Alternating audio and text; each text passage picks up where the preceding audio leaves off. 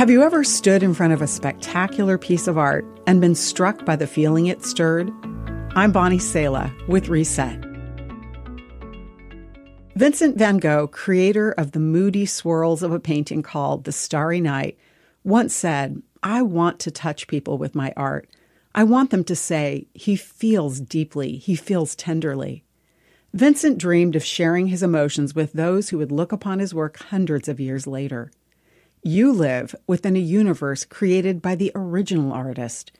Every star was designed to reveal to you God's nature. And like Van Gogh, God has expressed his desire for us to see him in his creation. When we look up at countless blazing stars, we guess at the strength of his dazzling splendor. When the sun rises faithfully each morning, we imagine God's faithfulness. When we see the green of spring, we experience God's capacity to bring new life. The Bible book of Romans says, "They know the truth about God because he has made it obvious to them." For ever since the world was created, people have seen the earth and sky.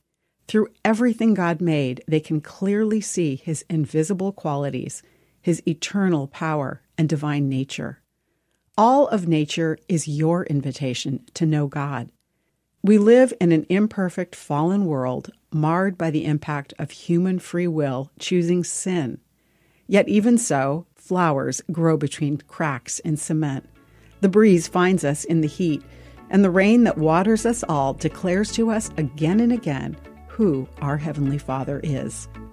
I'm Bonnie Sala with Reset.